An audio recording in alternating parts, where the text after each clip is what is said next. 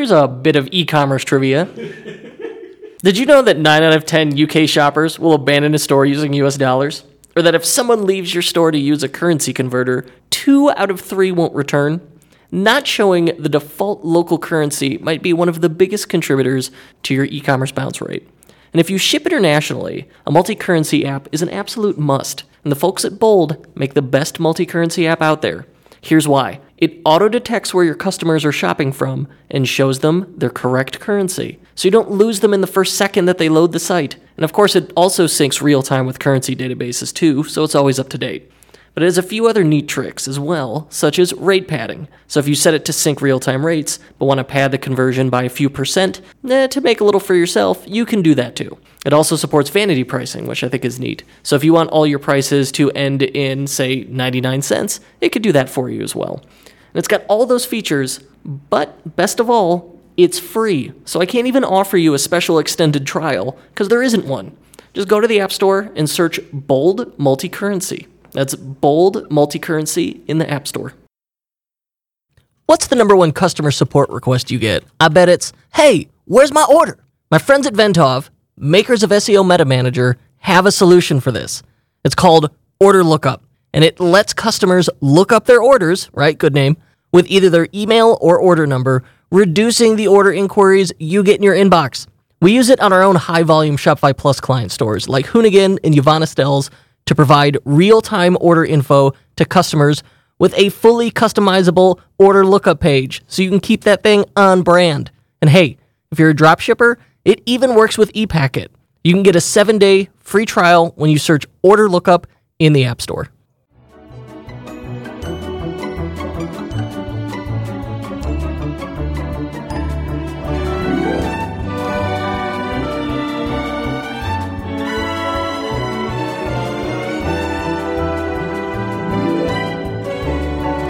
Are the levels in your headphones good? Yo, turn my headphones up. Turn my headphones up. I'll turn them up. You got the beat in your headphones?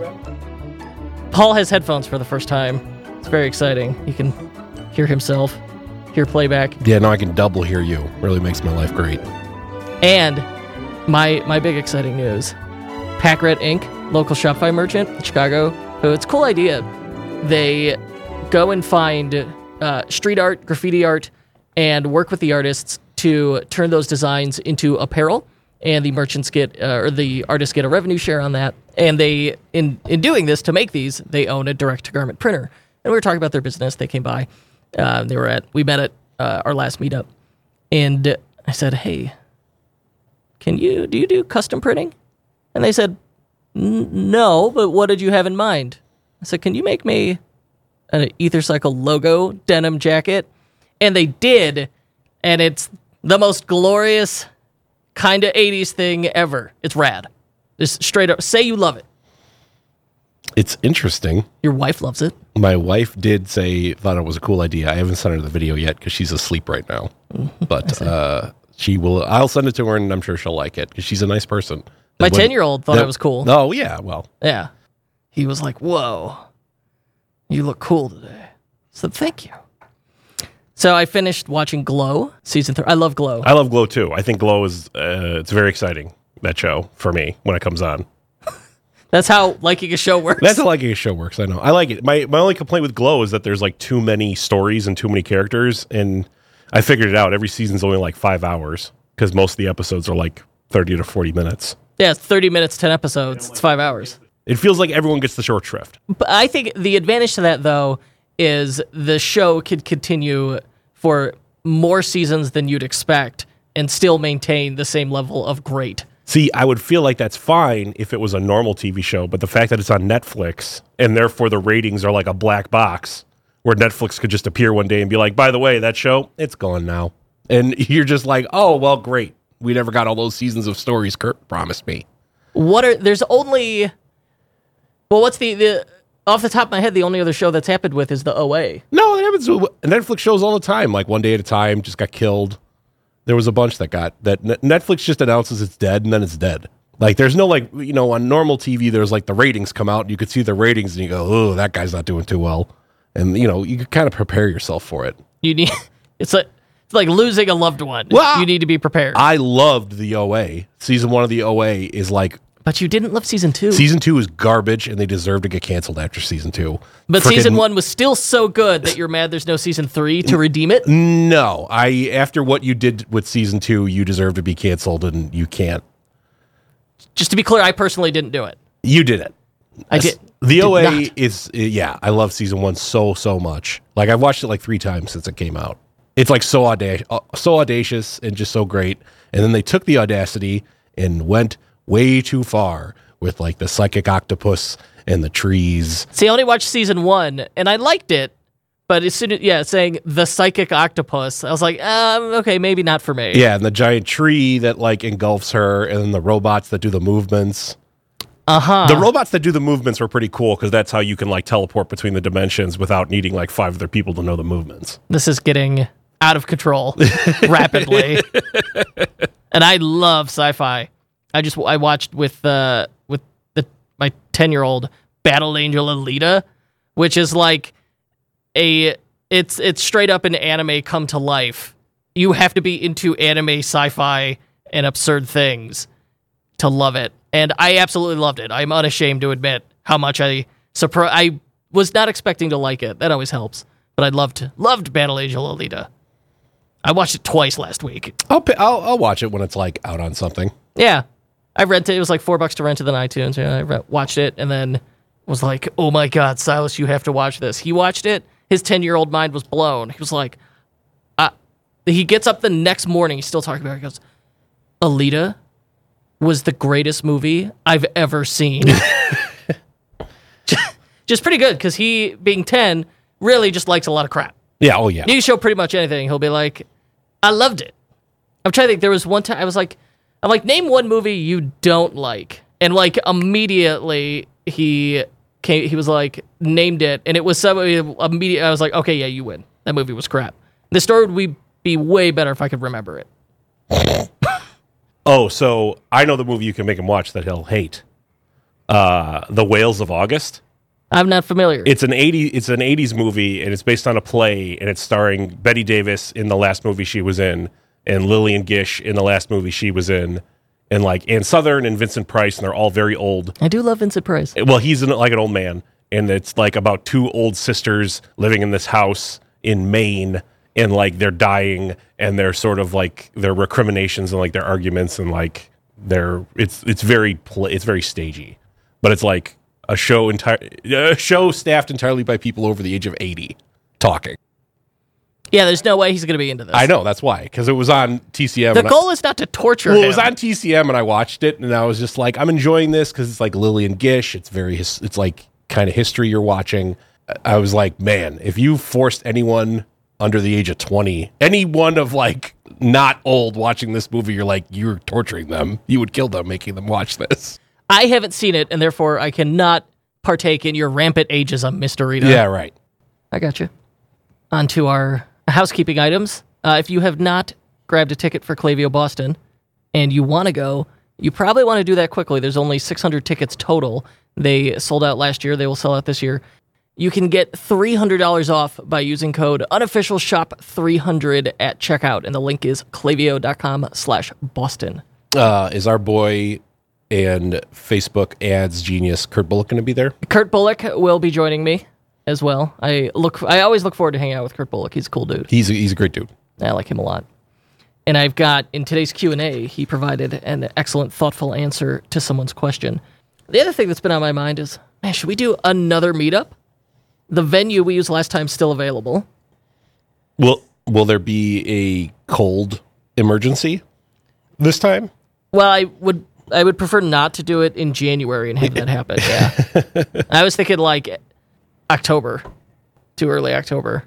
I don't care. Is that enough time? You're just bringing this up to me now, live, so I have to pretend like I want to do it. Well, otherwise I'll look like a bad guy. Yeah. Well, it's been rattling around my head for. I don't want to hang out with these unwashed masses. It's the reason I hide behind a microphone. Well, just wear gloves. I'm going to wear gloves. All right. On today's... So what? You want to do a meetup in October? I don't know. I need some external validation. I need like just 3 to 5 people to go, I would love to attend a meetup in October. That sounds awesome. That's really what I'm looking for, external validation. All right. So if you're hearing this, leave a comment under this post in the Facebook group and say, oh, well, I would totally come to a meetup in October. Yeah. But don't lie. I don't know how you're going to communicate the high-pitched voice, but that's a requirement. You could use sub tags, but you can't put tags in Facebook comments. Well, you look like a cool kid when you write in HTML in your comments. Yeah, right. Yeah. Okay, good. Nailed it. We've got some good questions today. Our listener questions. You want to jump into it? Well, what else are we going to do? We got our cold open. We got our housekeeping items. I can tell you about this Kennedy thing I watched last night. Not your baby, but John F. Kennedy. You watched a documentary about JFK? Yeah. All right, let's hear it. It's not some conspiracy thing. So I'm very into the Kennedy assassination, and I generally get like into it about once a year. And the whole Epstein thing got me thinking about it again because, just people getting murdered. And so this one, it went deeper into the mortal error theory, which is also touted by Bill James, who is like the king of baseball stats. Kurt, probably doesn't know who he is. No, I don't. But so the thought process is Oswald did do it and fired 2 shots, but the 3rd shot was actually fired by a guy in the Secret Service in the car behind Kennedy's car. And he heard the first 2 shots, picked up his AR-15 to be like, what the hell's going on? And slipped and accidentally fired. And that explains all the weird angles and blah, blah, blah. And then every subsequent weird thing about the assassination is the Secret Service trying to cover up that they accidentally did it. That it was not some elaborate conspiracy until after the fact. When the Secret Service was like, we got to cover our asses.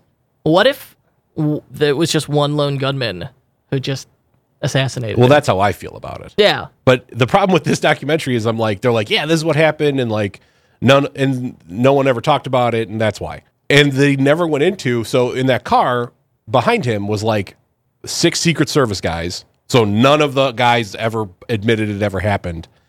And Kenny O'Donnell and Dave Powers, who worked in the administration and were JFK's best friends.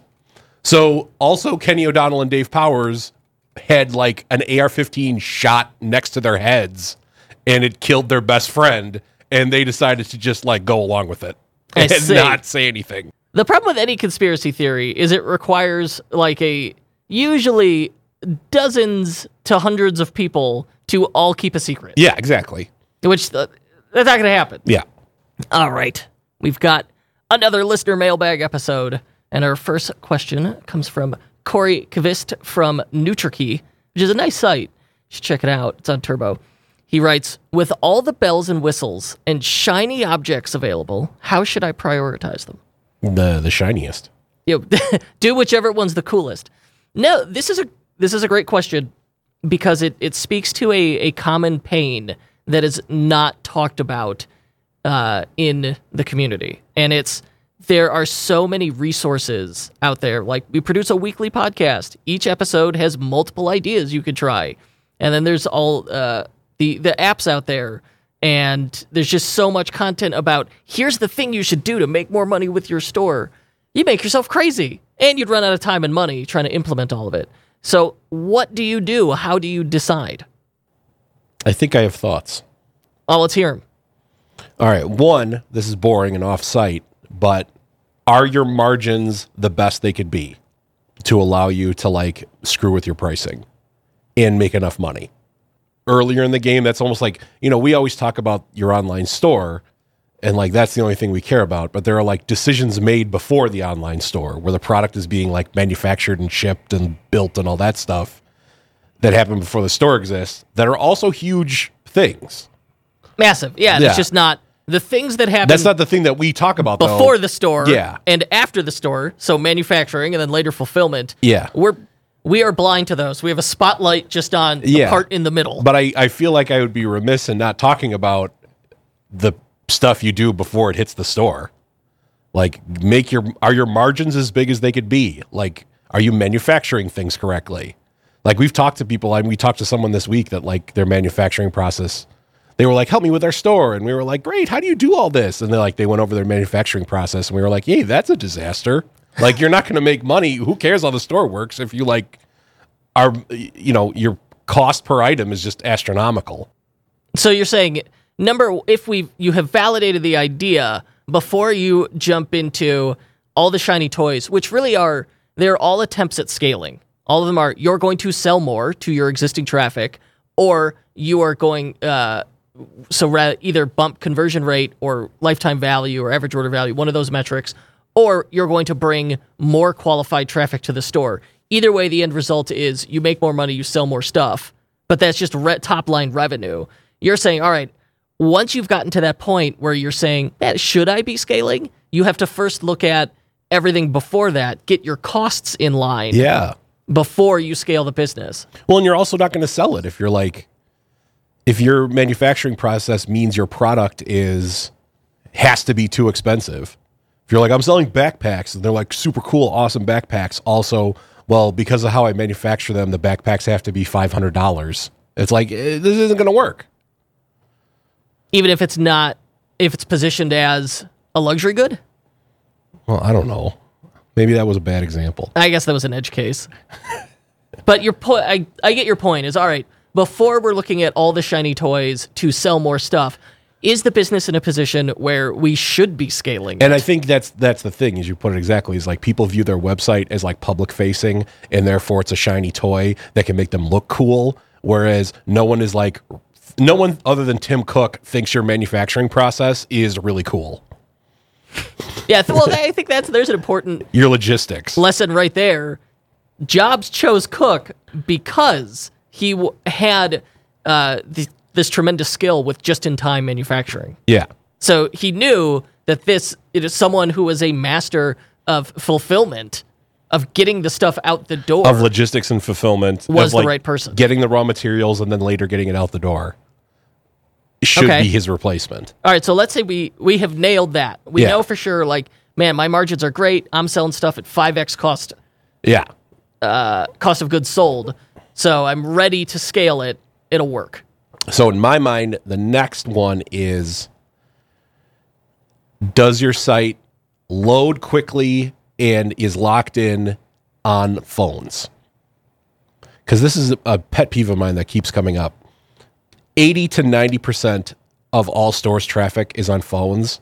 And I feel like... it'll be... For some stores, it'll go up to 95. Yeah. But yeah, it's like minimum 80%. So it's like, okay, but all the store owners I know only look at it on desktop. And they like send me screenshots and they're like, this looks a little broken. Like, I don't know about this. And they're like constantly tweaking the desktop layout. And it's like, hey, buddy, 10% of people of your customers are seeing that. And the thing that 80% and like 5% are on tablets. So the thing that 85% of people are seeing, you don't even care about. But less than whatever you're selling on desktop, less than half of those purchases are going to come from mobile. So it doesn't matter. No, the conversion rate's less than half, but not the total dollar value. If 80%, oh, that's true. If 80% of the traffic is on phones, then at least a majority of the revenue is going to be on phones. But they don't care about it at all. And also, maybe that's the reason that the phone conversion rate is so low, is because no one ever looks at it. I think and so this is still speaking to prioritizing the basics first. So it's like, if your theme is jacked up on mobile, then like, why are we messing with apps and widgets and services? Yes. So yeah, all right. So this goes back to, we need a strong foundation before we're adding stuff. And the more apps and services you add, the harder it is to maintain, update, and change themes. Yes. So you handicap yourself from the get-go. Yes. So really, in an ideal scenario, so do whatever you need to do to get the business validated. But once that happens, it's get expenses down, then nail that website. Just get it dialed in and perfect. But especially on phone. Especially on mobile. Don't even look at the desktop. Look at it on mobile. Mindset shift. I hate you. Well, I think everyone knows mobile is important. I should be looking at mobile. But I think in practice, it is just seductive and easy to use and look at and operate on desktop. I don't think they know it enough. They're like, oh, I know mobile's important. It's like, I know drinking water is important. Like, do you? Because you still need to drink more water. Okay. You think you need to drink water, but you actually need to drink way more water than that. So once I've dialed, let's assume I've got all that in place. And in NutriKey's case, I have confidence in Corey, the Asker's case. I have confidence that his manufacturing, his acquisition costs are solid. He's got that nailed down. I have confidence in the site, largely because we built it. Okay, fine. I guess. I guess. Those guys may know what they're doing. And at that point, then, all right, how do I decide what app services promos we should do? Email. Yeah. You hire someone to get your email sequences completely locked in.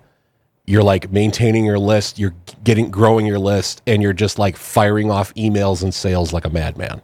Yeah, until you have a email list at 150,000 people, you still the number one untapped revenue source in your business is going to be building that audience via the email list. Yeah. Every 9 out of 10 merchants, that email list is going to be their big revenue driver. And then properly seeding and harvesting and maintaining that email list. Oh, yeah. Like you're splitting up the audiences. You got post-purchase emails. You got abandoned cart emails. We're split segmenting. testing. Yeah. Okay. We're taking really, when it comes to email, you want to be like Chubby's. You want to go back, listen to that Chubby's podcast. He lays out the process. And it's really, like, it's very impressive, not inaccessible at all, and way more than most people are doing. But not for lack of resources. People just aren't thinking to do it. And so then once you do all that, I'll just say it, I don't care what you do. Because at that point, you're probably making 80% of the maximum amount of money you could make. You're right. There's no one, if you follow that approach, this is truly Mindset shift. for me, because I've not thought through this like this before. There's no app that is going to make anywhere near the amount of money for you that the act of scaling the audience and building out and operating a really powerful Chubby's-esque email program. Yep. But within that, so like, all right, as far as apps, shiny toys, bells, and whistles, what may fit in there is your email service provider, Klaviyo, we could consider one of these items. And then number 2, a pop-up app. And Klaviyo has a pop-up builder built in there, but it is I not... think Turbo has Turbo just has it built into the theme, I think. Yeah, it's got a pop-up in there as well. So you could use those. But you can get crazy with a pop-up builder like Privy, where you could build very different pop-up campaigns, and they've got these much more elaborate triggers, like, all right, someone scrolls 50% of the way down on the homepage is a different pop-up versus exit intent on the cart page. We did a really cool one. I built a really cool one for Contract Shop that it asks a yes-no question. I thought this was very clever. Yes-no question. It's like, do you want to save 10%? Yes. And then it says, all right, there's only one thing you have to do to get it. You got to give us your email address. Enter your email address. You enter the email address, then step 3, here's your coupon code. And that is really a tremendous opt-in rate and a decent conversion rate. But that's, again, like the point of the pop-up and the app is to collect emails for the email program they're running. Yeah. And so, that's why I say after we've crossed this line, everything else you do moves the needle, I don't know, 2 or 3%, maybe. And so now I can no longer differentiate between the 2 or 3% needle movers. So really, for apps, I want to, number 1, ask, does this grow my audience? If yes, then that's okay, now it's worth looking into. Does this increase my revenue? Maybe. I mean, if it's increasing, like product bundles, product upsells increase average order value. Yeah, and when you're thinking something like, a reviews app like Judge Me or whatever helps, and it requires We need social proof. Yeah, you need social proof, and it requires almost no effort on your part. But you know what? I take that back. It does require effort on your part because you got to get those reviews. And how do you get those reviews? With email. With your email list. You're right. Until your email is dialed in, you should not care about anything else. Yeah, that's what's going to make your money. Yeah. And in our really big clients, that's the obsession. It's like, what does our email promos look like this month, next month, and lining up content calendars and new products and promos with what's going to go into the email calendar. That's what the 7-8 figure brands are doing. And I feel like that's people don't view email as a bell, whistle, and shiny object. Because we've had it since the start of the internet. We got AOL email. I need that You've Got Mail sound drop. No, I'm not going to do it. Damn it. So it's like everyone's like, well, email's boring. It's like, well, email makes you more money than literally everything else combined. So unless money's boring, you should do your email. So I would think then the next step, since we've identified email and the audience as the important part, is apps related to retention marketing. Whatever is, we've spent the money to get someone to the site, whatever is going to keep them in the funnel and as our audience, that's the thing we should be looking at. Yeah. And then, all right, from there, now as we're scaling, let's look at stuff that automates and eases support. All right, if we can nail that, now, after you've done all that, so email, retention, support, now go and figure out the shiny toys, the fun widgets. Really, like any app that is a widget, that's going to be shiny bell whistle type thing. Yeah. No, I got a chat thing. People are going to want chat on my website. No, they don't. I like those because you're busting objections in real time. It's one of the only ways we're going to hear from the people who don't buy. I hate those. I need the objection busters. I hate those. I got to know why they're not buying. If you didn't make a purchase today, why not? I hate those. You just hate, and truthfully, in some of those pop-ups, there's always the person who's like, I hate these pop-ups. Me. Whenever you type into them, I hate these pop-ups? Whenever you install them on some, I go to that site, and then I type that in. That's you. Yeah, to make your job harder. I don't think so, because it's got the IP in the city. It's not like Skokie, Illinois. I run it through a VPN. Oh, you're right. I wouldn't catch that. It's very elaborate. At that point, then you're going to look at these apps by ROI. Is this going to save me time, thus increasing my effective hourly rate, or is this going to, in some way, increase the LTV of a customer on my site so I make more revenue? And once you're at that point, so really it comes down to we're prioritizing things by potential return on investment, and that's why email goes first, because nothing can compete with the ROI in email. Yeah, and that is the key thing here. Only worry about the bells and whistles and like the ways to manipulate product bundles and all that sort of stuff until you've reached diminishing returns on making your email better. And reaching diminishing returns is farther off than you think. Hold up. We'll hear more after this quick break. Support for this podcast comes from Simpler, a new way to staff 24/7 sales and customer service on your Shopify store. It works with your existing email and chat tools, so setup is quick and easy. Simpler provides on-demand, US-based customer service specialists to answer your customers' most common questions. Close more sales with Simpler by staffing your email and live chat with 24/7 Simpler specialists. Find out more at simpler.ai. That's simpler.ai. And now, back to the show. Hit me. Building on this question, Monica Benavidez, I butchered that. You're Mexican. You should be able to do that one. I know. And then I get very embarrassed and ashamed. Yes.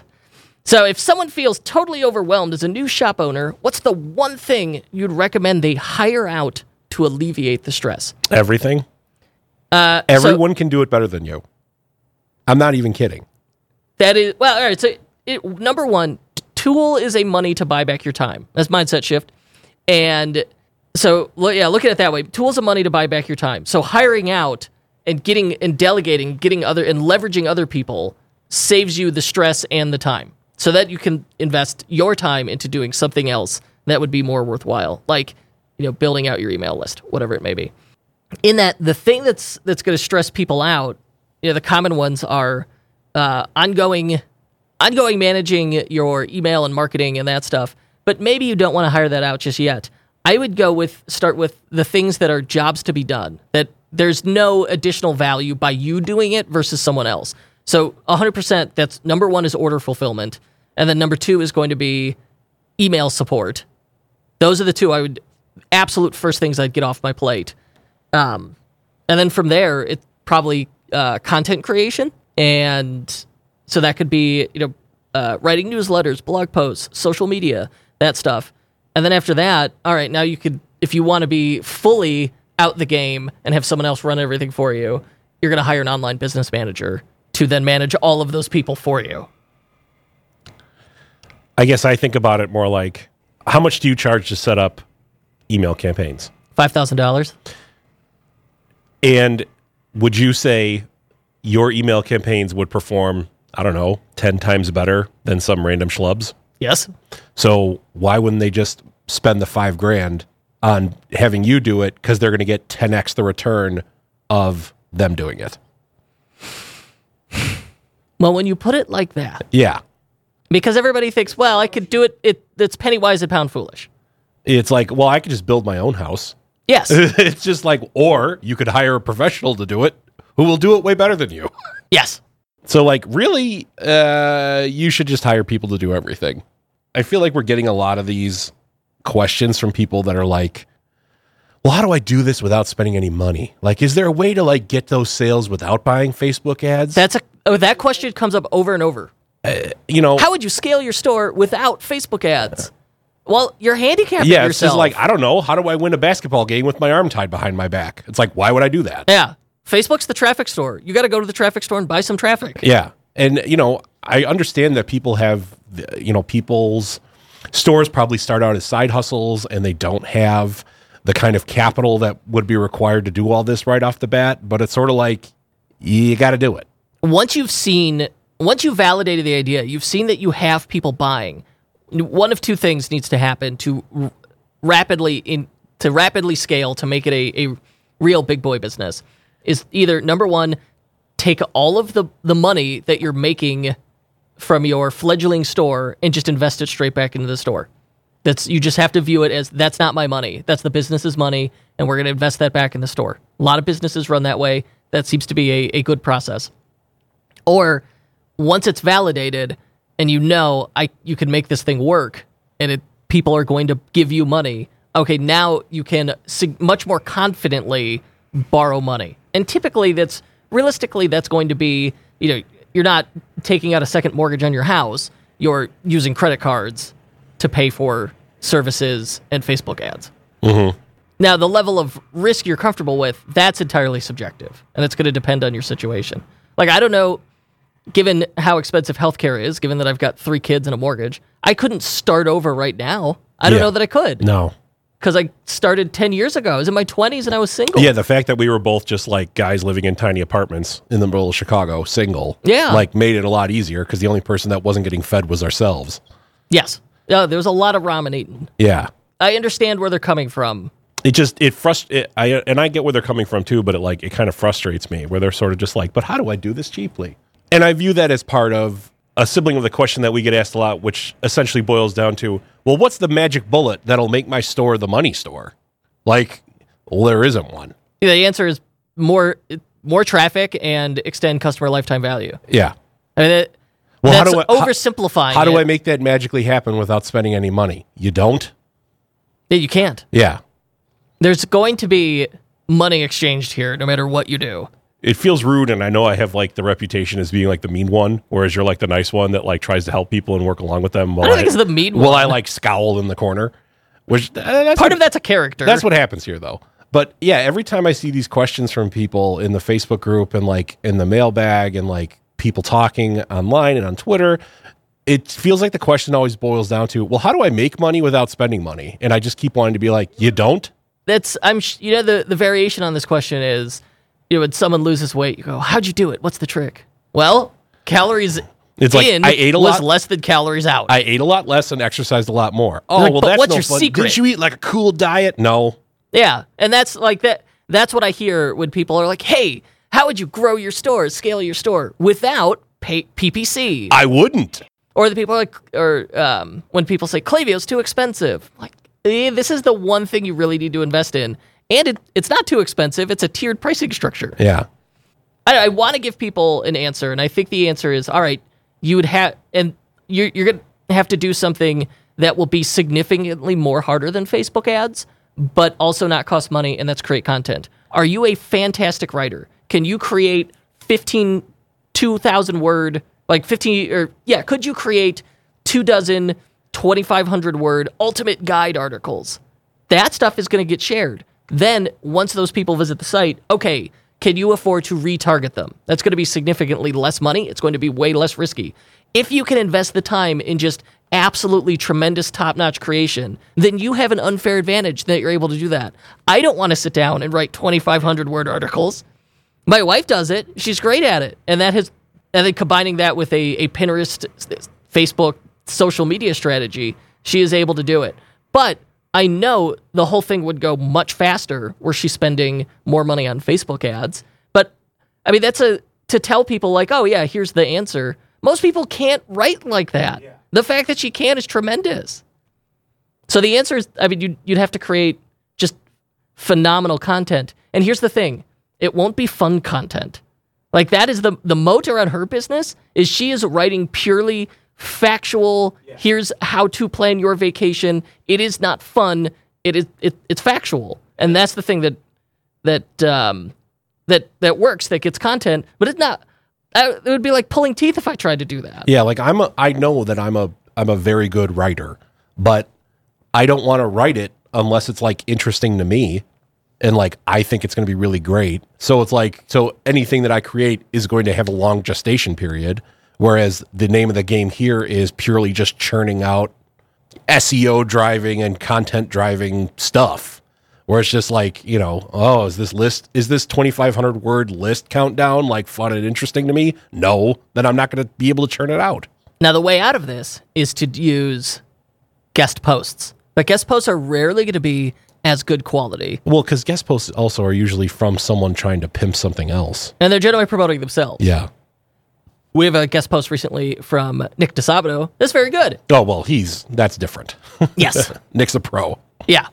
So I think, like, if the question is, do it without spending Facebook ads, i.e. do it with your hands tied behind your back, you're going to just have to sit down and become a full-time writer, is how to do it. Yeah, if you want to go the cheap way. If you want to go the cheap way, that means you don't value your time at all, and you will be spending all of your personal time writing content. Now, in an ideal world, we could do both of these things.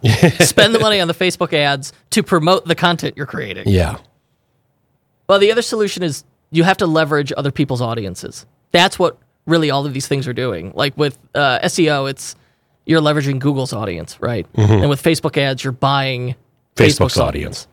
So I think one of the things I would say is if you really can't spend the money on Facebook ads, then you should instead focus on, so that you can get the revenue and validate the product and get some reviews, sell on Amazon, sell on Etsy, sell on eBay.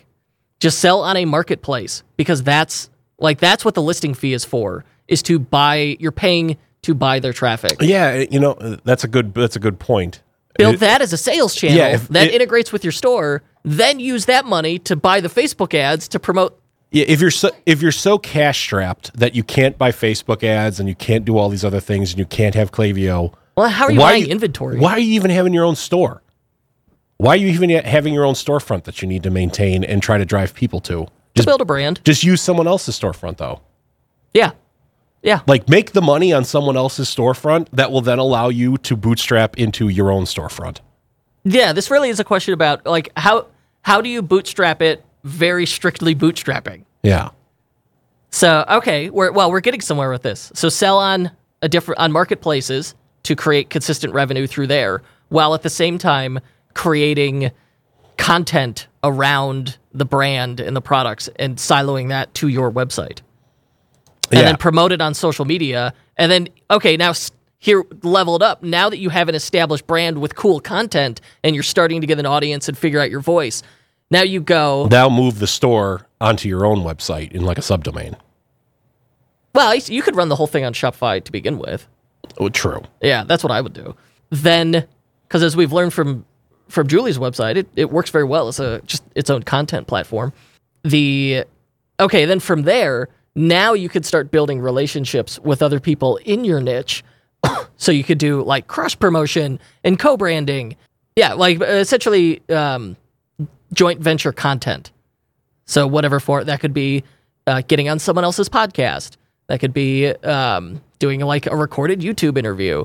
Something along that. Now you are entrenching yourself in whatever your niche or community is.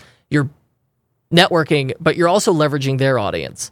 Okay, you do. And once you get one of those, you ask them, hey, can you introduce me to someone else? And you get the next one, the next one, the next one. You do a bunch of those. All right, now we got something cooking. And at this point, you should be able to pay for Facebook ads. We worked through it. That's great. You're just very proud of yourself. I am. I was feeling guilty that I'm like, I want to help these people. It's to go back to the diet analogy of, how do you help me lose weight? Also, I want to eat pizza every night and not exercise. It's like, well, sorry. Yeah, you could do it without Facebook ads. It's going to take longer. It's going to be much harder, and there's a tremendous opportunity cost to that. At the same time, if you don't know what you're doing, pay-per-click advertising is an amazing way to just burn money. Oh, that's true. Like, you just run it through a paper shredder. Well, that's the other thing, is you should probably hire someone to set up your advertising. But even then, like, you hear horror stories. It's not a guarantee. I mean, what the line I always use is, all advertising and marketing is an investment, and like all investments, carries an inherent risk. So certainly you are minimizing the risk, but you're not eliminating it entirely. But I think you could do it. I like the system we came up with. Paul thinks you're going to fail. Oh my God. Paul believes in you. No, he doesn't. I believe in you. Yeah. I have seen the dumbest things make people tremendous amounts of money. I didn't say that. I didn't say that doesn't happen. That certainly happens. I saw an ad today that I think I'm going to go back and buy it. I was on Instagram, and it's a video. It opens with a before and after, and it's like, tired of dark garages? I was like, hell yeah, I am. I got a lot of lights in my garage. I can always use more. And it's a $50 LED light bulb you screw in, and it's like 3 LED panels on hinges so you can angle it. This thing looked crazy bright. It looked really cool. And then you click through to the site. They're like, well, one is $50, but if you buy 2, it's 10% off. I'm like, well, I got 2 light sockets in the ceiling in my garage. I need 2 of these. Oh, I'm going back and buying one. Why don't you just put like regular light bulbs in them? It's not bright enough, Paul. You doing a lot in your garage? Well, I've got my workbench in there. Yeah. Do you just like a light set up over that? Yes, that has 2 lights set up over it. So what's the problem? It's not bright enough. Why don't you just buy bigger light bulbs? I've got that are not $100. It's about the throw. Is it about optics? It's about getting it into all the corners. Like, there are areas of the garage that are a little darker than I'd like. Like, definitely the bays are very bright. Have you been in garages? Because I don't think you want to like see exactly what is going on in the corner. My point is that seems like a ridiculous, stupid, overpriced product. Correct. To me, it solves a real pain or problem in an economical fashion, because what's my alternative? Spend hundreds to thousands adding additional light fixtures and lighting. Whereas this is saying, hey, for $50, you fix this. I think that's brilliant. So my point is, no matter what your goofball idea is, there is someone out there who is interested in it. You just have to find them. I never said none of that was true. You said we're all going to fail. You set up a giant straw man that's like Paul saying your ideas are bad. And then I tore that straw man down. Yeah, great job. So, all right, what's your takeaway? My takeaway is spend some goddamn money at cheapskates. I like it. Moving on, speaking of pricing, Ryan Barr asks, for those who design their own products, meaning you manufacture your own products, you're not a reseller or dropshipper, how do you decide pricing? Are there good methods for testing different price points with your customers? And then Kenny Wave Azama, who often asks great questions in the group, says, yes, I would love to learn the best way to test pricing as well. And there are, I think, some other follow-ups there. You taught me about this many years ago. Let's hear. A concept called Keystone. Keystone. And anyone who worked retail knows Keystone. What Keystone is every stage in the process of selling something, the price should probably double. So if you're manufacturing a product, every step in the process of selling it, the price doubles. So you're making it, it costs $10. When you wholesale it to a store, you sell it to them for $20, and then the store will sell that product to the consumers for $40. So if you think your price point on the shelf going to people should be $40, that means that you should be manufacturing it for $10. That's what Keystone means. And so if you're like manufacturing it and selling it direct to consumer, then you could sell it for $20 and you manufacture it for $10. But if you want to get into stores, you have to think about a price point being a lot higher, because everyone's got to take their cut of profit along the chain. So that's like the general rule of thumb. There's obviously stuff that has smaller margins and stuff that has way bigger margins than that. Like luxury goods are usually 10x. Yeah. Or like a weird ass little keychain that sells for like $3. You know, they made that keychain for 25 cents. Yeah. No, you nailed it. That is the baseline for doing pricing. But ultimately, you want to price the customer. So it's what is the customer willing to pay for this? That's subjective. Yeah. And can you regularly access those customers? That's the other way to look at pricing. That's like more pricing psychology stuff. But think about, like, cars exemplify this.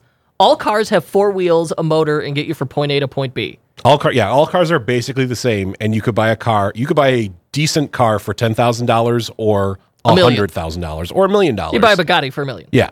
And they generally are like, what, 75% the same. Yeah. 80% the same. Yeah. They're all 80% the same. It's like you put a key in, you turn it on, put gas in it, you drive it around.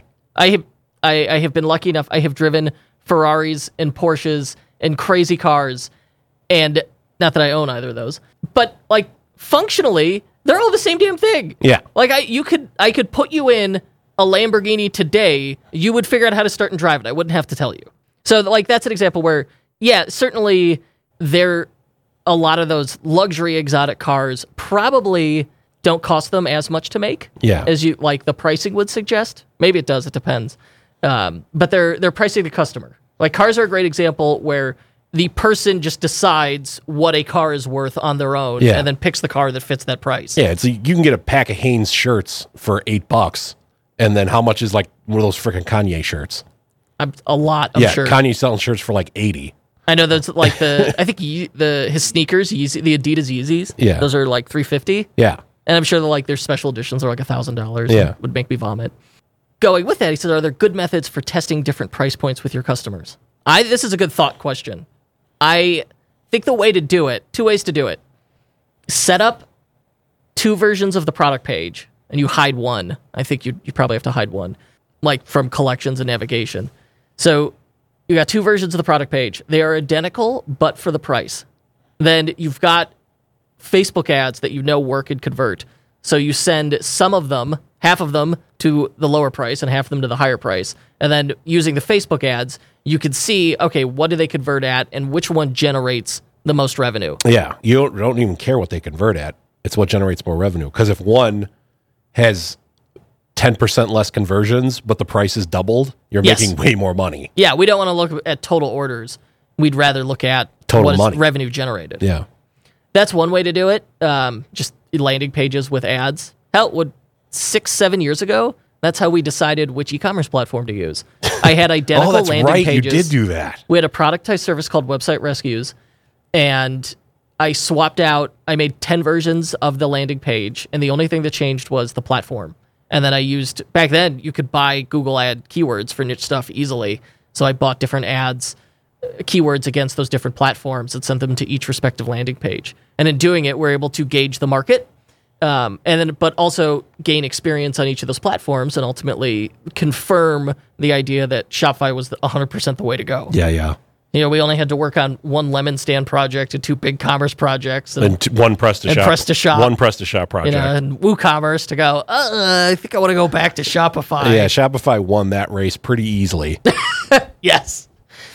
But if you wanted to do split testing, you could do it as well with Google Optimize. Google Optimize is free, and it will let you, someone visits the page, you can say, all right, give me 50% of the traffic who visits that page, just redirect them to a different URL. And so as soon as they hit, and you run the anti-flicker snippet, they won't even really notice. There's a minor hiccup. And then it'll take you to the different pricing one, and then doing that, you can see, okay, which one converts best. I just feel like it's also a thing that has a lot of different moving parts involved. Like, because it also depends on like your value proposition. Like, have you positioned this as a luxury product? You know, if you double the price of it, obviously your conversions are going to go down. But if you take the time and effort to properly position it as a luxury product, it might sell at the same rate at the doubled price. Or it's stuff even like where you're like, oh, it's on sale, it's 25% off, but it's not really 25% off. Like Macy's all day, every day? Or like when stores go out of business, when like Toys R Us goes out of business or anything goes out of business, they're like, oh, clearance. We're clearing it all out. Like it's 60% off. It's not 60% off. Yeah, day one, you're really just buying it at regular prices. It was the same price it was the day before. Yeah. But that I'm sure will increase conversions and revenue if you add all that sale language, even though there isn't really a sale. So It's also the psychology around not just the number value of the price, but the psychology value around the price itself. The other issue is, can I change the quality of the traffic? So there's, you could use Facebook ads and try and segment by, I think there's an affinity audience for people who are more likely to buy online. You could break it down by income range. I mean, there's a lot of ways to change the customer if we want to price the customer. So I feel like our answer is this is too complex of a system to boil down to one sequence of ideas you should be using. Well, so if you're manufacturing itself, you use Keystone for the base pricing. I think, you start at Keystone. And then from there, I think the safest, best way to do it is 2 listings with different prices and the identical Facebook ads, identical audiences, and you're just going to send them one of 2 to each. I think that's the way to do it. And because Facebook has the nice reporting, it also makes it's a really easy way to see, like, okay, that's how this one is generating more money. This one has the higher ROAS. Yeah. And then this is like sort of like a little side angle here, but like, you could think about how you can up the perceived value of the product. Like if a cheeseburger's $3, they're going to make a bacon cheeseburger $3.50. The slice of bacon doesn't cost 50 cents, but adding that slice of bacon made you want to pay 50 cents more. And so they just increased their margin and increased the price you paid. So it's like, you got to think about, is there a little tweak or a little thing you could do to make it seem nicer and better that then lets you raise your prices more easily? You're taking the Gordon Ramsay approach to kitchen management, restaurant management. That's more of a Marcus Lemonis thing. Oh, I love Lemonis. Yeah. Have you been to his restaurant on the North Shore? Emily actually talks about that all the time. He sometimes shows up there in the show where he like meets people there. We went. It was very good. My wife is a Marcus Lemonis super fan. Oh wow. Yeah, she's like, he's so nice. He seems cool. Yeah, she likes him. Yeah, I should interview him. I ran into him at a Cubs game once. Did you just panicked? No, I think he panicked because we were like exiting Wrigley Field and it was like very packed.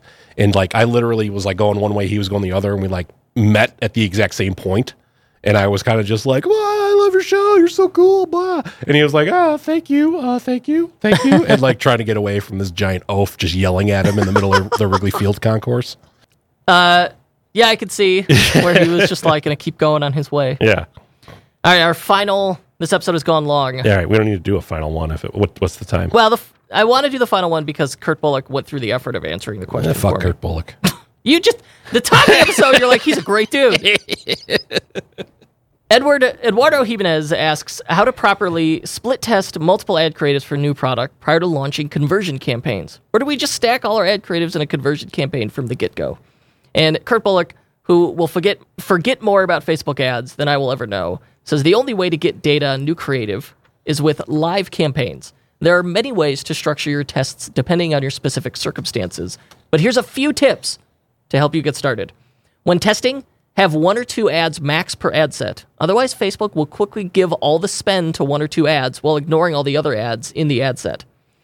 Test new creative to audiences in top of funnel, middle of funnel, and bottom of funnel, as they each respond differently. Don't test new creative and new audiences at the same time. Pick audiences that have demonstrated performance at some level so you can eliminate it as a variable. Excellent advice. And he finishes with, for ongoing testing, I'll often rotate new creative into the ad sets every few days, keeping the highest performing ad and disabling the low performers. Feed the winners, starve the losers. Oh, that's a great idea. Yeah. You just keep evolving the ad set where you're just like the bottom 2 ads, you just kill them. And then you put in 2 new ones that you thought up and you keep the top ones rotating in. And then it's just survival of the fittest. You just keep doing that over and over again. Yeah. And to your point about like, hey, you should delegate everything because each of these people are specialists and better than you at that. Yeah. Well, I think that case in point. Yeah. Is there's a reason why I don't do the Facebook ads management. Kurt Bullock does because he eats, sleeps, breathes that stuff. Yep. All right. And if you would like to hire us for Facebook ads management, hit up ethcycle.com. Kurt Bullock will be the one really doing it. That's yes. Yeah. In closing, we could always use more topics. Join our Facebook group. Search Unofficial Shopify Podcast on Facebook. We run a tight ship. There's no spam in there, no nonsense. So it is pure, nonstop value. Just like the show. No BS. I wish my sound drop app was open so I could add a hilarious sound on there. All right. We'll catch you in 2 weeks. Just say, like, Paul out. Say something. Say anything. God damn it. Big news from our friends at Out of the Sandbox this month. Their newest theme just launched. It's called Flex. And it's for those of us who loved all the bells and whistles in Turbo, but thought, I need more of this. That's where Flex is a game changer for you. It can be configured in an endless number of ways thanks to more layout and section options than ever, more granular control of settings, and easy addition of custom CSS through the theme editor. It's perfect for development agencies like ourselves, as well as e-commerce entrepreneurs like you looking to create a unique online store experience for your customers. Now here's the coolest part. Flex has a new Demo Shop Import feature that allows you to fast-track your shop setup based on any of 12 demo shops. You get all of the theme settings, layouts, content, and sections used in that demo shop of your choice applied automatically to your store. You can check Flex out right now at outofthesandbox.com. And if you like it, take 20% off the purchase price when you use code podcast20 at checkout. That's outofthesandbox.com and code podcast20. The unofficial Shopify podcast is distributed by EtherCycle LLC.